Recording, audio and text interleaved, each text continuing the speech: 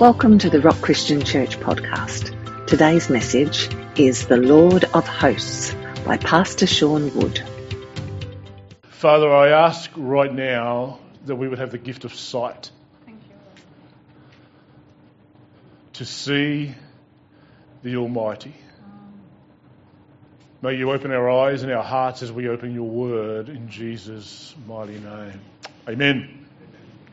If you get your Bibles, we're going to begin in Malachi chapter 2, and then we'll make our way to a couple of other places this morning. But I don't know if anybody else likes Antiques Roadshow. Does anybody else watch the Antiques Roadshow? I don't mind it. I don't mind the Antiques Roadshow. Yeah, it's good show. Another show I don't mind is a show called American Pickers. These guys, they go round to old people's sheds, and they walk into shed after shed full of trash. It's my mother-in-law's dream to be able to walk into these places, but they can walk into sheds filled with trash, but they find treasure, don't they? And these guys at the Antiques Roadshow, they bring something that their great-great-grandmother used to hang in the bathroom somewhere, and they bring it and they go, we don't know what this is or what it's worth. And then the person that from the Antiques Roadshow that looks at it, they describe how it's not a vase, it's a vase. Well, excuse us, right? And then they begin to, you just think it's something someone got from chicken feed a couple of years ago, but turns out it was an 18th century kind of thing that somebody, and they know the artist, and the value increases. And the difference between the guys that are the American Pickers, the difference between the guys on the Antiques Roadshow, between everybody else, is they are able to see what we can't see. And that changes everything. Before I go any further this morning, I've got some really good news this morning, but I want to be clear. We all struggle in many different ways, and we all want more of the Lord. We have doubts, we have fears. Maybe we're struggling in health, maybe we're struggling with addictions, maybe you're struggling in relationships. I want you to know today that the number one thing you need isn't an array of other things. Maybe you need some other things as well, but the number one thing we all need is to be able to see His glory. Friends, can I tell you one glimpse of the sight of Christ, and everything will melt away. Chains will melt away. Sicknesses will be dissolved. Fears and doubts are dissolved. And today I want to introduce you to a term called the Lord of Hosts. But what does that apply to the Israelites at this time? If you've been journeying with us through the book of Malachi, last week was a heavy week. Last week was a heavy week, but this week is heavy in some respects as well. But what we see is that the overarching message of Malachi is return to the Lord. That's the overarching message. He comes at a time, if you are reading Bible history, around about the time of Ezra and Nehemiah. The Israelites are back in the land. They've been there for almost 100 years. The temple's rebuilt, the walls are rebuilt, but their hearts are far from God. They have a skepticism concerning God and His promises. And they look back on their time in exile. They doubt His power. God, it seems, is a million miles away. The interesting thing is the same that applies to Israel in Malachi's day applies today. You see, God was no less glorious in Malachi's day. God hadn't lost His glory. God hadn't stepped off the throne. They had just failed to see. And that was the cause of 1,000 ills on the surface. I was reminded, a joke that I love, I was reminded of recently.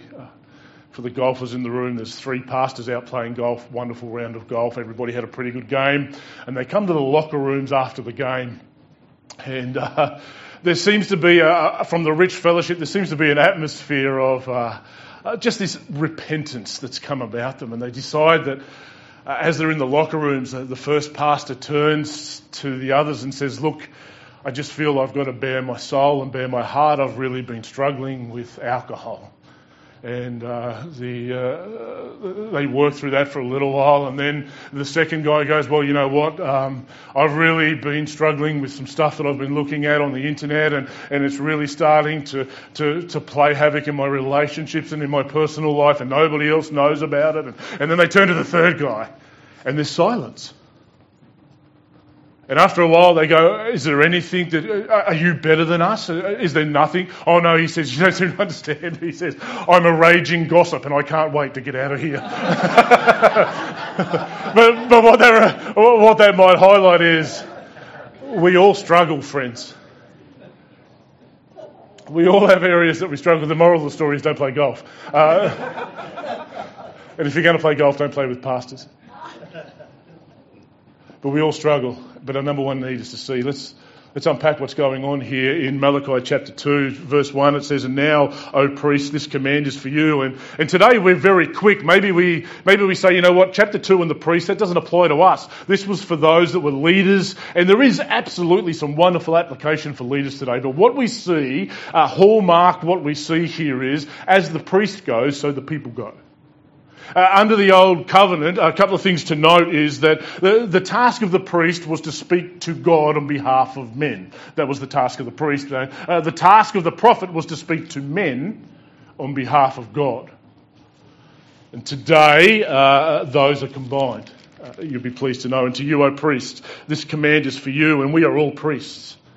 First Peter says that we are a holy nation. A bit more about that word holy as we work our way through, but we are a holy nation. We are a royal priesthood. You are royalty this morning, not because of anything inside of you, but because who you belong to this morning. You are royalty. You are a royal priesthood. Everything we read concerning the priests applies to us today. And now, O priest, this command is for you. If you will not listen, if you will not take it to heart to give honour to my name, says the Lord of hosts. That's an interesting term. Throughout the Old Testament, we come across the term the Lord of hosts 235 times. It's a wonderful term. It talks about the Lord of heaven's armies. That's one translation. It could be the King in the fullness of his glory. But God wants the priests to know something. You have lost sight of something that's very important because he repeats it 3 times. Whenever in Scripture you're reading something and God keeps repeating himself, he's trying to make a point. It's really important. If you read these first verses of chapter 2, he uses the term the Lord of hosts 3 times. He wants us to know that he is still the great God. He wants us to know that he is still the King in the fullness of all of his glory. He wants the priests to know, and he wants you to know that what this means and what it meant for Hannah, which is the first place we read this in the book of Samuel. What it meant for them is that it is the God of all power that comes to the aid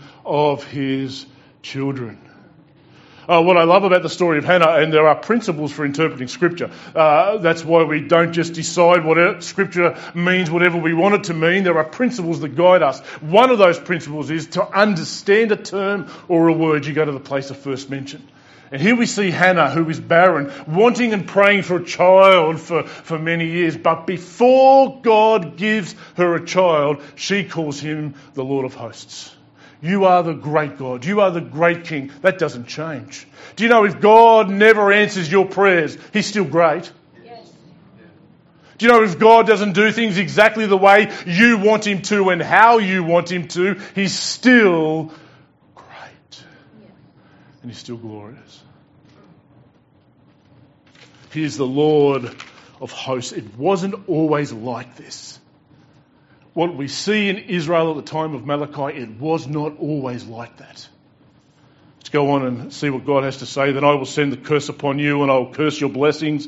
Indeed, I already have cursed them because you do not lay it to heart. Behold, I will rebuke your offspring and spread dung on your faces. Good morning. The dung of your offspring, and you shall be taken away with it. So shall you know that I have sent this command to you, that my covenant with Levi.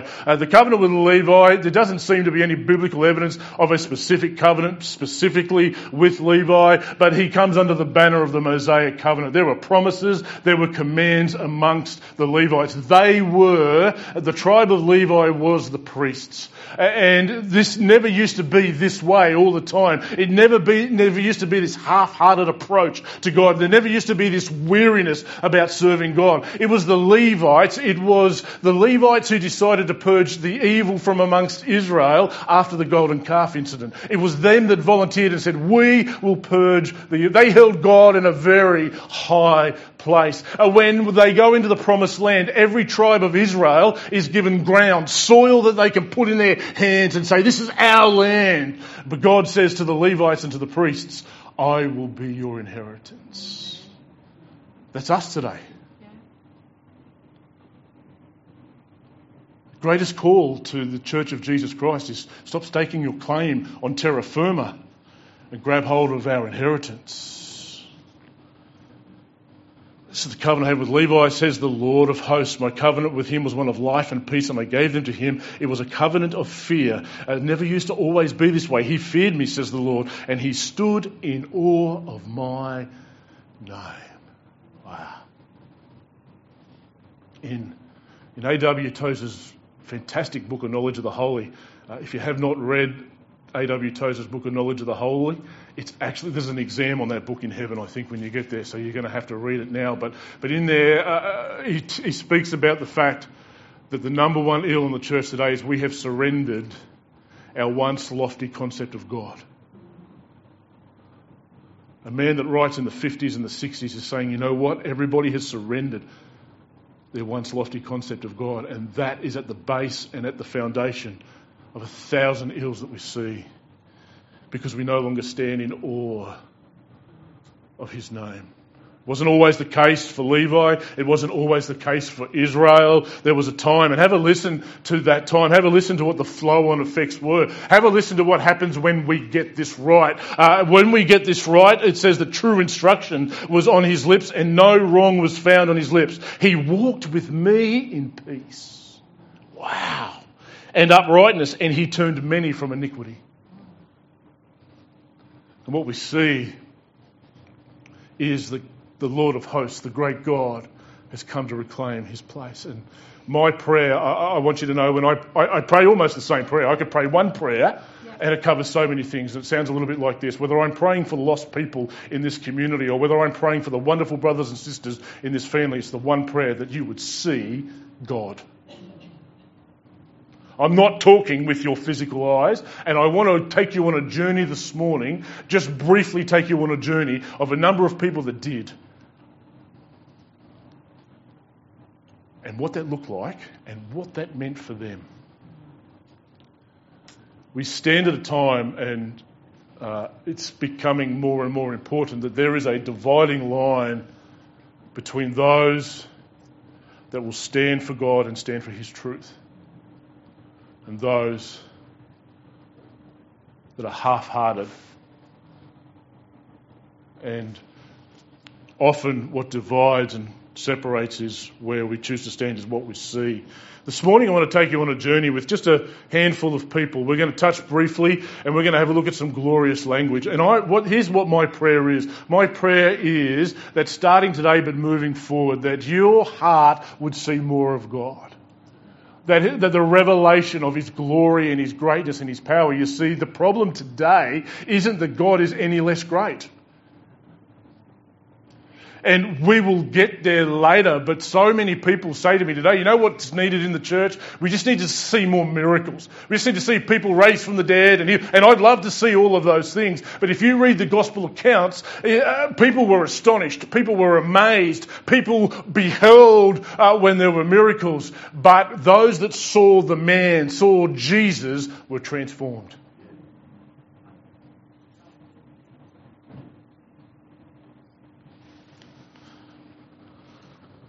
You can write these scriptures down. We're going to move reasonably quickly today, but Isaiah chapter 6. What brings us to Isaiah chapter 6, and who is this weird little dude? Isaiah is a prophet from the Old Testament who prophesies around about the 8th century BC. He prophesies predominantly to the northern tribes of Israel, the 10 northern tribes of Israel, before they are to go into exile in Assyria. That happens about 722 BC. But we reach a point here in chapter 6 where they're right on the brink of being plunged into darkness. Israel right now is about to be plunged into darkness and into very dark times. But before that happens, he sends a man. And a couple of things to note about Isaiah. Why did I pick Isaiah? Because if you were in Israel at the time of Isaiah and you said, show me a righteous man, you would have gone to Isaiah. He was just a righteous man. He seemed to have it all together.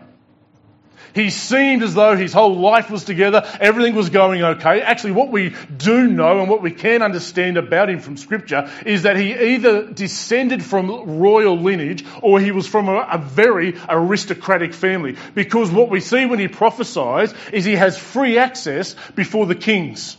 It's like he's well known to the royal dignitaries of the time. Either that or he has a prominent place and his family does. His dad, who is Amos with a Z, is not the prophet Amos.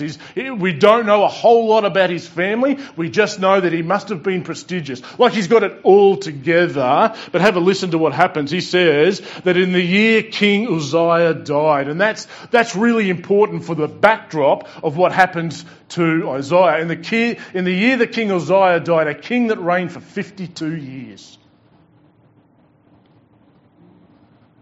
Uzziah reigns for 52 years. He's one of the few rare good kings of Israel. Spends his last 15 years, he takes it upon himself to walk into the tabernacle and plays up a little bit, and he spends the last 15 years with leprosy. But he was a good king.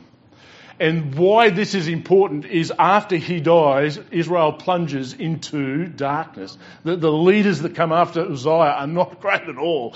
And before all of that happens, and against the backdrop of all that calamity, have a listen to what happens to Isaiah. In the year that King Uzziah died, I saw the Lord.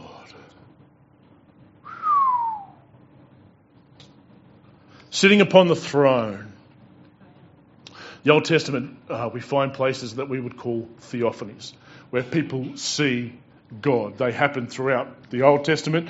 This is a theophany, but to be more particular, this is a Christophany. This is Christ. This is Jesus. Have a listen to the description. I saw the Lord sitting upon the throne, high and lifted up, and the train of his robe filled the temple. Why is that important? Because in ancient times, the dignity assigned to a monarch was resembled in the train of their robe. Here's what Isaiah says. So dignified, so holy, so great is this king that his train fills the entire temple. Wow. Don't forget that Isaiah was a man that seemingly had it all together. He filled the temple. Above him stood the seraphim. Each had six wings, two that covered their feet, two that they used to fly, and two that covered their eyes from the glory of God that was before them, because they were forever before the throne. Friends, I want you to grab one thing this morning. If anyone tells you, I've seen the Lord and it sounds like I went down the shop and got a loaf of bread, possibly question that. Have a listen to what Isaiah sees. How can you be the same person after you see these things? I saw the seraphim. Each had six wings, with two that covered his face, with two that covered his feet, and two that flew. And one called to another and said, Holy, holy, holy is the Lord of hosts. Interesting, if you read the language that Isaiah uses here, if you read the language that Ezekiel uses in the first chapters of Ezekiel, if you read the language that you find in the book of Revelation, you find these guys are all saying exactly the same thing. Holy, holy, holy is the Lord of hosts. May the whole earth is full of his glory, or the whole earth, may his glory fill the whole earth. Wow.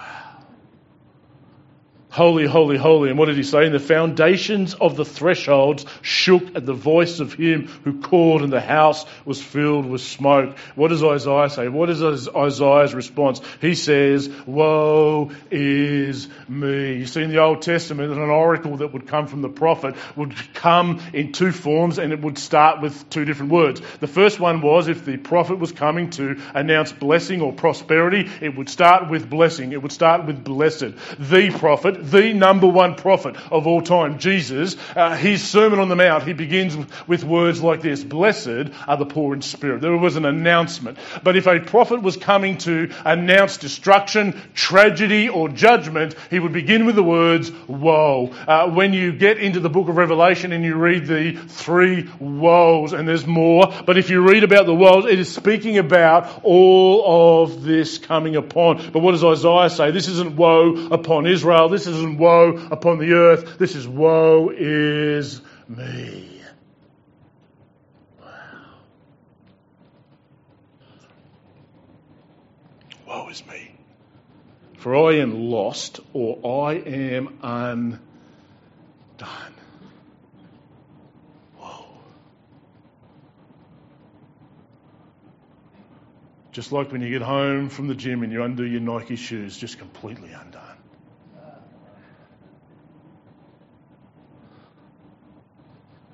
Unravelled. For I am a man of unclean lips, and I dwell in the midst of a people of unclean lips. Isn't that interesting? The more you see God's holiness, the more you see your sin. The more you realise He is holy, holy, holy, and I am unworthy. For I'm a man I dwell amongst a people of unclean lips. For my eyes have seen the King, the Lord of hosts. And so if you read on, the seraphim takes a coal from the altar. He uses tongs. He takes coal from the altar, touches his lips, and takes away his sin. I love how God doesn't say, oh, it's all right, Isaiah, no dramas, mate, come on in, it's all good. We'll just sweep it under the rug. No, what God says is, you can stand in my presence because I will take away your sin. Jesus has done that for every person in this room today. It doesn't matter. You might be sitting here saying, you know what, I'm new to this whole Christianity thing. I'm just kind of exploring. I pray that you would see Jesus. You might say, well, I've been following Jesus for 25 years, and I couldn't think that anybody in this room would be over 25, but I've been following Jesus for 25 years. The greatest need we have is to see Jesus. Because what happens for Isaiah is God calls him to go and speak to the people. Then he tells them, none of them are going to listen. You're going to go and speak to these people. Their hearts are going to become hard. No one's going to be listening. First thing Isaiah says is, will anybody go? And Isaiah goes, here am I, send me. And then God says, well, you're going to spend a number of years preaching and proclaiming my word, but no one's going to listen, and they're all going to hate you. And then he goes, how long? How long? You know what? Isaiah was possibly, at best, he was an aristocratic, royal dignitary kind of guy, had it all together, well-to-do kind of guy. He says, I'm going to leave all of that. You see one glimpse of Christ, you will forget the things of this world. Amen. There was another man. I like this guy because he's got a lot to teach many of us today, particularly in the New Testament. A guy by the name of Job, not Job, so millennials, settle down. It's Job, not Job.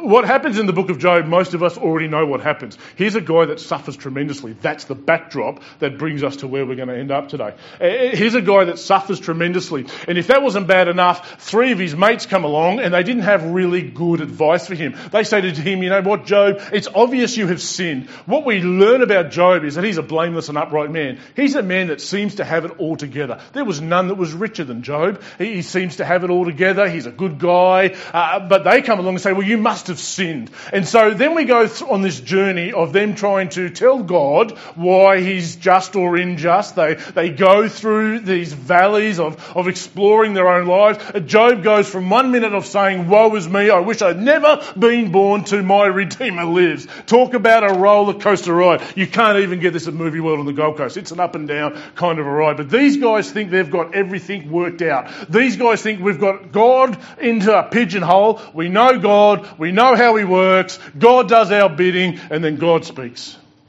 For 37 chapters, these guys have got plenty to say, but when God speaks, they all shut their pie hole. It says here in chapter 38, then the Lord answered Job out of the whirlwind. And the best way to describe that whirlwind is to understand a tornado. It's like Job is sitting in the middle of a tornado. This isn't a gust of breeze that comes past. This is a tremendous visitation.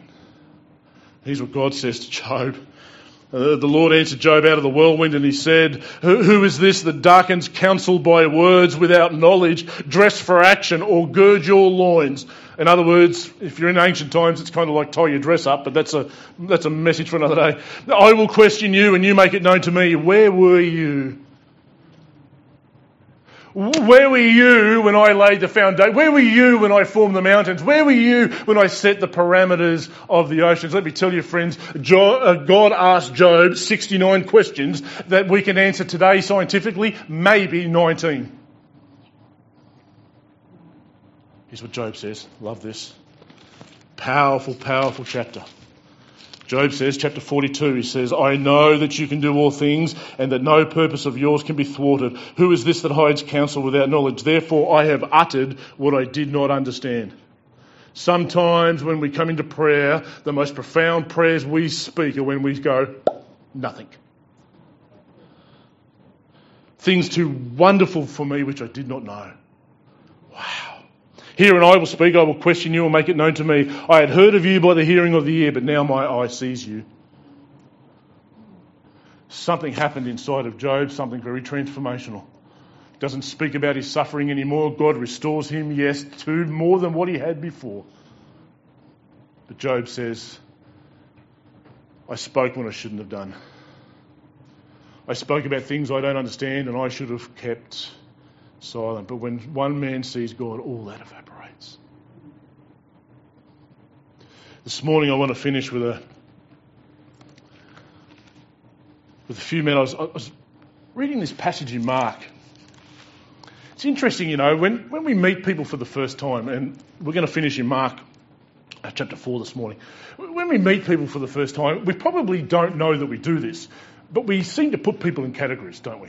You know, we kind of... when we first meet people, we go nice, unnice, friend, foe, Queenslander, New South Welshman, Kiwi, Tasmanian. The real special ones are the Tasmanian ones, Lenny. But without even realising it, we probably, you know, and they were doing this even on a spiritual level. You could have done this in the ancient times. You might have said rabbi, teacher, prophet, all these sorts of things you might have said. But have a listen. Listen to where we finish today. There was a moment in Mark chapter 4, verse 35, it says, on that day when evening had come, he said to them, let us go across to the other side of the lake. And leaving the crowd, they took with them in the boat just as he was, and other boats were with them, and a great windstorm arose. And try to picture this if you can. We're in the middle of the night. These guys are seasoned fishermen. These guys spend their lives on this lake. There are people today that still fish these same waters that are still afraid of the weather because in a heartbeat and at the turn of a coin, the weather can turn and whip the lake up very violently. Try to grab hold of that. This isn't, I was out fishing for a moment and the wind got a little bit blown. That's not what's happening here. This is a mighty tempest storm. The particular Sea of Galilee was kind of like a tunnel with all the hills on one side and the wind would howl through there. These guys weren't bronze medallion swimmers either. Not that will really help you in this kind of weather. They took with him in the boat just as he was, and the other boats were with him, and a great windstorm arose and the waves were breaking, not around the boat, they were breaking into the boat.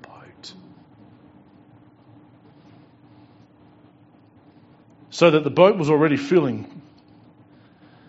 But Jesus was in the stern having a snooze. What are you, a Calvinist, Jesus? For those who know what that means. Every other person is sorely afraid. Other gospel accounts tell us that these guys were sorely afraid. But not as afraid as they're going to be.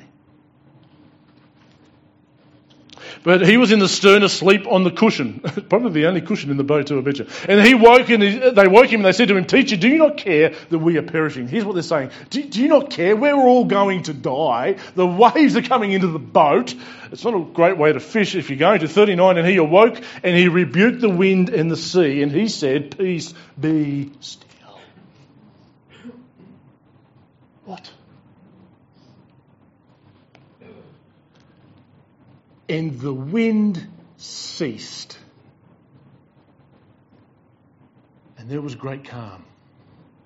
Imagine for a moment a raging storm, and then in the blink of an eye, great calm. Not a breath of wind, not a ripple on the water. Wow. I'm not sure how you would respond. See how the disciples responded. I think they got it right. He said to them, "Why are you so afraid? Have you still no faith?" And they were filled with great fear. Hey, hang on a second. The wind has stopped. The waves have stopped. They were filled with great fear. And they said to one another, "Who then is this?" Matthew chapter 8 says, "What manner of man is this?" Here's what the disciples are saying. "We don't have a category for you, Jesus. You're other than us. I've seen rabbis before. I've met prophets before. We've heard of people being healed and all of that before. But nobody's ever told the wind to be still. What manner of man is this?" What category do you put him in? He's holy. When we use the word holy, often we use the idea that it speaks about moral purity, and in some places that's what it means. But when it's in reference to God, it's speaking about being separate, it's speaking about being different, it's speaking about being other than. When something is holy, it is distinguished, it is separate. There's no category. These guys are in the boat and they're going, "What category do we put this man in?"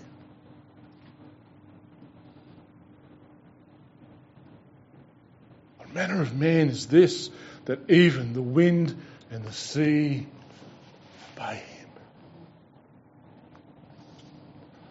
What happened in that moment was they saw Jesus. Notice none of them are talking about the miracle. None of them are going, "Hey, listen, you see that?" They're all talking about the man.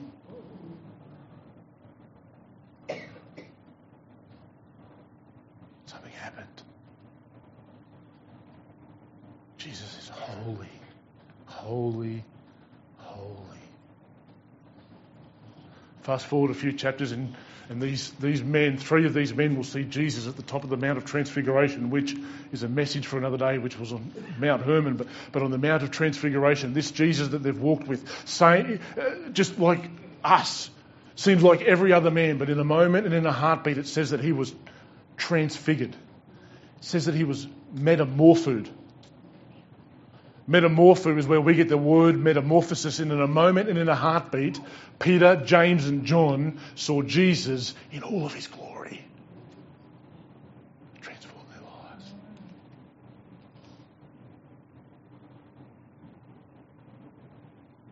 My prayer for every one of us is that Jesus would not merely be the man asleep on the cushion up the front of the boat, but that we would see him like the disciples saw him and we would say, "What manner of man is this?"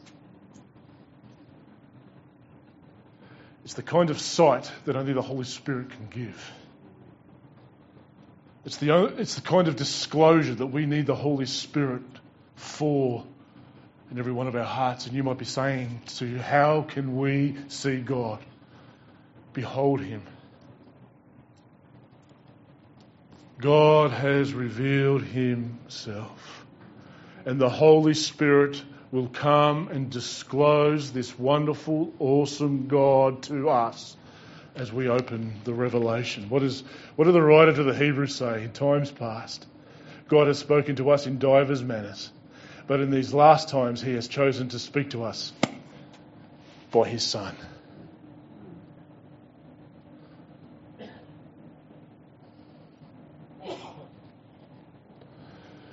I've said this before, but when you read the Gospel accounts, everybody that encountered Christ fell into one of three possible responses. The first response was they were either deeply afraid of him and ran away from him, or they hated him and wanted to kill him, or for those that saw him, they fell in love with him, were completely besotted by him and cast the fullness of their life on him. My prayer is you'll see Jesus. Let's pray. Father, we need to see more of Jesus. Holy Spirit, we need your help. Holy Spirit, you are the one that gives us eyes to see. Open the eyes of every one of our hearts. 1,000 chains will dissolve, 1,000 fears will be blown away, 1,000 doubts will be resolved. For the heart that glimpses the King of Kings and the Lord of Lords. Father, if we are honest, we have surrendered our once lofty concept of the Lord of Hosts. I pray that you would restore that to every one of our hearts. Help us to see. Help us to know the Lord of Hosts. Your wonderful name. Amen. Thanks for listening to the Rock Christian Church podcast. To be notified when the next episode is available, subscribe on our website at therock.org.au. You can also connect with us on Facebook at The Rock Christian Church. We hope you have been blessed today, and we look forward to you joining us for our next episode.